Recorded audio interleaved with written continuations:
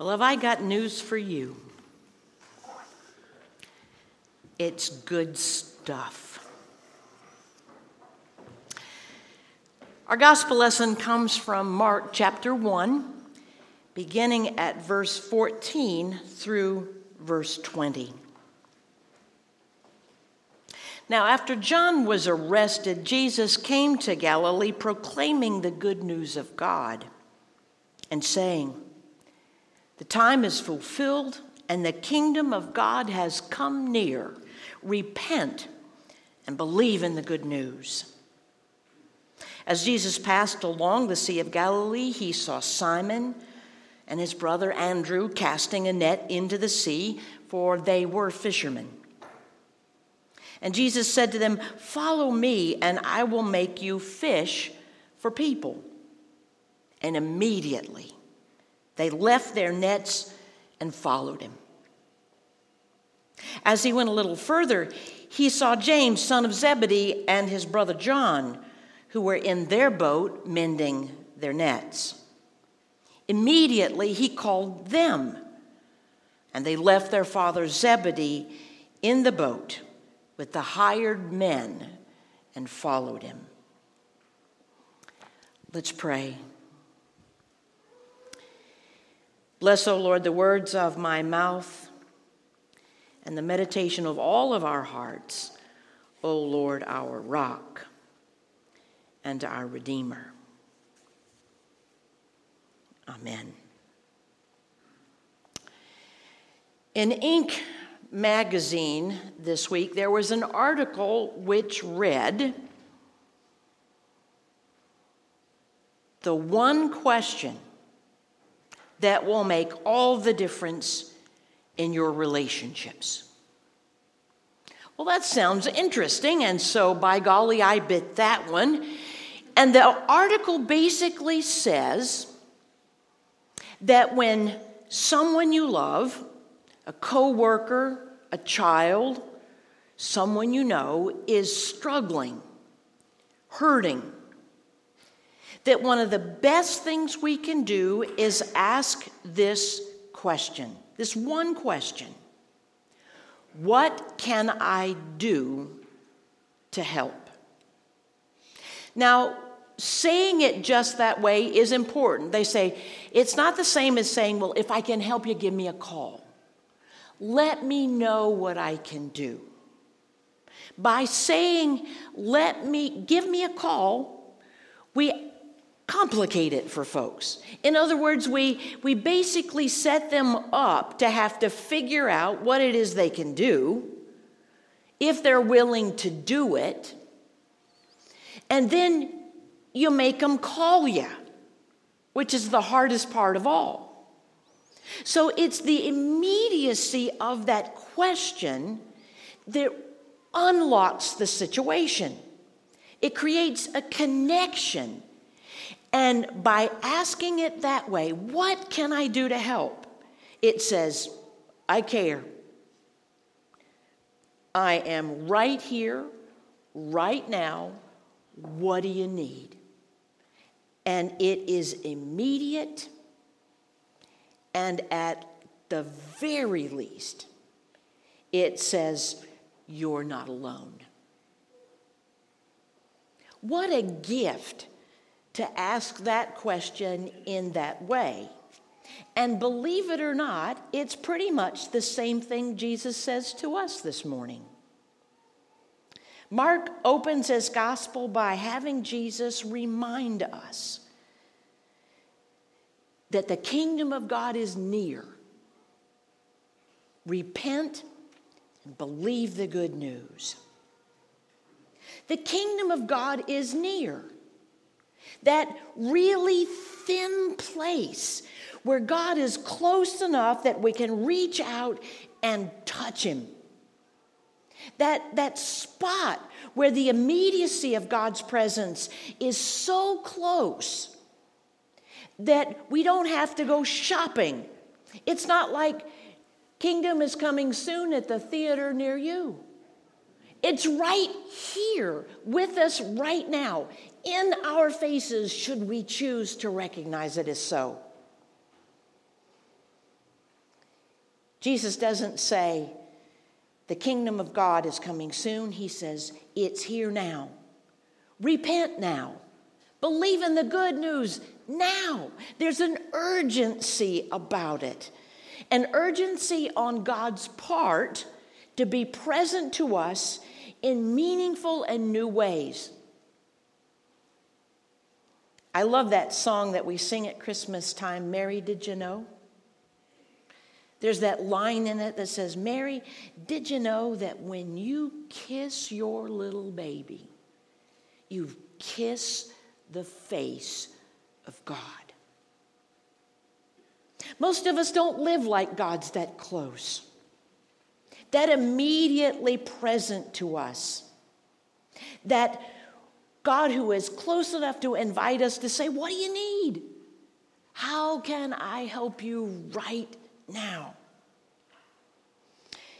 Urgency is a part of our world, my friends. I don't know if you paid attention to the news this week, but it sent me spinning. Somebody in Baltimore left Duke, an American bulldog, did you see it? Tied to a tree. 20 degrees. They don't know how long he was tied to the tree, but he's there with his food bowl, some food, his favorite toy, and his crate, and a note that says, my name is Duke, I need a new home. Why would you do that? What would be so hurtful or painful or a struggle in your life that you'd set something out in the cold like that at the risk of its death? And then there was the article or the news around the 13 kids that have been gotten out of their captivity in California. The 29-year-old weighs 82 pounds. And the 12-year-old is the average size of a 7-year-old. They haven't been to a doctor in 4 years and never to a dentist. Their cognitive development is impaired, as well as neurological damage due to the abuse. Lord, help immediately. And then we've got the instance of our government shutting down. What would help our Congress be unstuck for the welfare of all of us within this country? Do you know that on the news last night, the UK has just instituted a new division of their government? It's called the Ministry of Loneliness. Pinky swear. They report that 9 million people report that they often or always feel lonely. 9 million. 200,000 of them reported that they hadn't spoken to a friend, a family member, or another adult in over a month. Half of 75-year-olds live alone. Loneliness is so detrimental to our health. They say it's the equivalent of smoking 15 cigarettes a day. They've created a ministry to deal with it. Immediately, Lord, don't we need the kingdom close enough at hand to touch it and for the thin place to open up so we see God? The scriptures do that for us this morning in 3 very simple ways. The first one is to change our identity.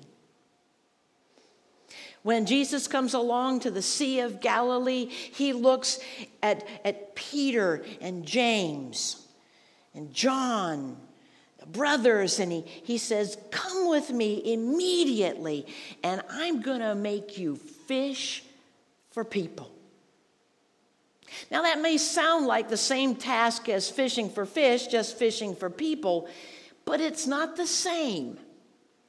Jesus, in turn, is changing their identity, who they think themselves to now be. Who they are is no longer a task. It's an identity. Who am I now?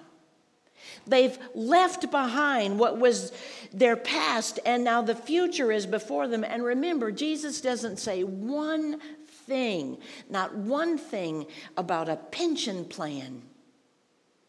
He doesn't offer a job description. He doesn't offer benefits or anything that would give them an idea of what their future is going to hold. Only that their newness is going to change them and the world. And what do? They drop everything and go.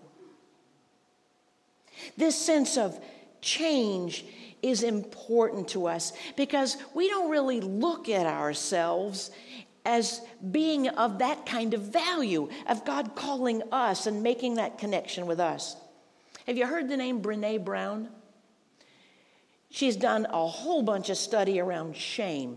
In fact, she wrote a book entitled The Gift of Imperfection. And in it, she has a definition of shame that I want to share with you. Shame is the intensely painful feeling or experience of believing that we are flawed and therefore unworthy of love or belonging. In other words, she's saying that this sense of shame says in our hearts and in our heads, if people really knew us, oh, they wouldn't want to know us. Shame is one of those things that's real in everybody's life. It isn't related to someone's trauma. All of us feel shame. It's a part of being human. And we have it raced around our appearance, around our body image, around our work, our family, our parenting, you name it, and we can feel shame about it. The challenge is that Jesus offers us this morning is to recognize that thin place, our identity has changed, and that stuff doesn't have to hold us anymore. It doesn't belong to you anymore because now we are fishers of people. People with a mission to bring about the kingdom of God and translate that thin place, saying to each other and to the world, what can I do to help? Then he says, repent. Now, I just got through telling you that shame is common in us, and repentance is not about feeling guilty. It is not about being shame-filled or trying to say that things didn't happen in our lives. Repentance, that's not what repentance is. Repentance is, however, the realization that when God shows up and calls us, our behavior probably doesn't match our new job description. Right? It's a realization that repentance simply means a turning around and making things new. John Wesley and his brother Charles, more than 200 years ago, used to meet weekly with a group of fellas, and they did this examination of themselves because they wanted to be immediately present to God. They had 22 questions. I will not share all 22, but you need to know what they are, at least in intent. Arm long enough. Am I consciously or unconsciously creating the impression that I am better than I really am? In other words, am I a hypocrite? Do I confidentially pass on to another what was told to me in confidence? Can I be trusted? Am I self-conscious, self-pitying, or self-justifying? Did the Bible live in me today? When did I last speak to someone else about my faith? Do I pray about the money I'm spending? Do I disobey God in anything? Am I defeated in any part of my life? Am I jealous, impure, critical, irritable, touchy, or distrustful? Is there anyone whom I fear, dislike, disown, criticize, hold a resentment toward, or disregard? If so, what am I doing about it? Do I grumble or complain constantly? Last but not least, is Christ real in me? John Wesley believed that kind of examination, he asked himself those things every day and journaled his response, because that thin place of being next to God was so important to him. His new identity was important to him. His repentance and living as if Christ was in him immediately present and witnessing to another was the most valuable gift he could give to himself and to others. That's what repentance does. Turns us around and sets us right daily. And then he says, believe in the good news. It would be better if we translate it, trust in the good news. Trust that what God says is going to be present in our lives in a meaningful way, that our new identity has power and meaning, that our turning around has changed who we are, and that believing in the good news, you and I are making that thin place thin for others so they can see God. Wonderful article this week and about folks in Halifax, Nova Scotia. You think it's been cold here, okay? Well, a 27-year-old mother has a daughter turned 8. She was a baby when she had that child. But she wants her child to understand homelessness and people living out in the cold. And so over this summer, she spent time collecting coats and mittens and hats and scarves and those kinds of things. And so on her child's 8th birthday, the birthday party group of girls got in a couple of vans, and they took those coats all over Halifax, and they dressed telephone poles with them. The telephone pole was wearing a coat with a scarf and a hat and mittens. And on it was a tag that says, I'm not lost. If you need me to stay warm, please take me. It was a great lesson for the girls. After an hour of dressing telephone poles, they were just about little popsicles, and they were begging to get back in the van and to turn on the heat. And what a valuable lesson to say that thin place of making our lives ready for God to be seen was real to them. They understand a bit more of what homelessness is like. What was even more fascinating is that there were folks who came up to them and said, you know, I bet there are people taking those coats who just want them and maybe they don't need them. To which this wonderful mother had the perfect answer.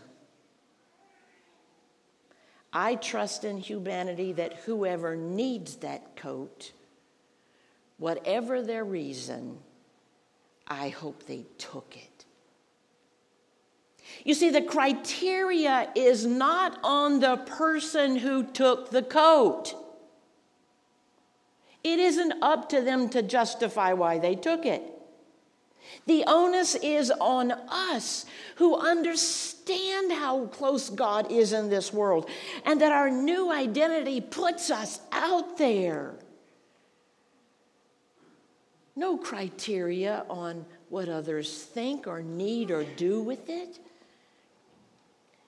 but that we are living in a way that's transformative, saying with our very lives, what can I do to help? I really do think Jesus' invitation to the new disciples to believe that the kingdom of God is near, to repent and believe in the gospel, is just as close a thing to being said as, what do you need? What can I do to help? Because I care. I'm here. I'm close right now. Saying yes to Jesus can happen in an instant, but learning to follow takes a whole lifetime. We can be up doing well and down having to regroup and turn back around and start again. That's okay. Because the promise of Jesus is that he's here right now. Yesterday's done. We can make a new commitment today to follow. And he'd be just as delighted as if it was the first time. Know God's love of you is real, present, and very present in this meal. Because on the night in which Jesus was betrayed, he took a loaf of bread and he made the connection that this is his body, that it represents that it's going to be broken for all of them, and that when we eat it, we can remember the immediacy of God's love.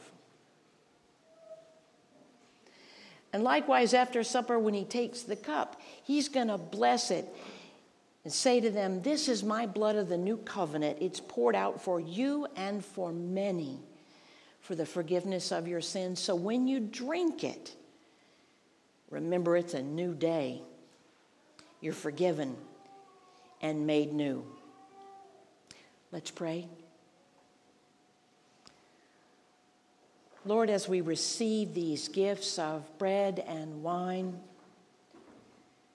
help us to know the immediacy of your presence with us, the nearness.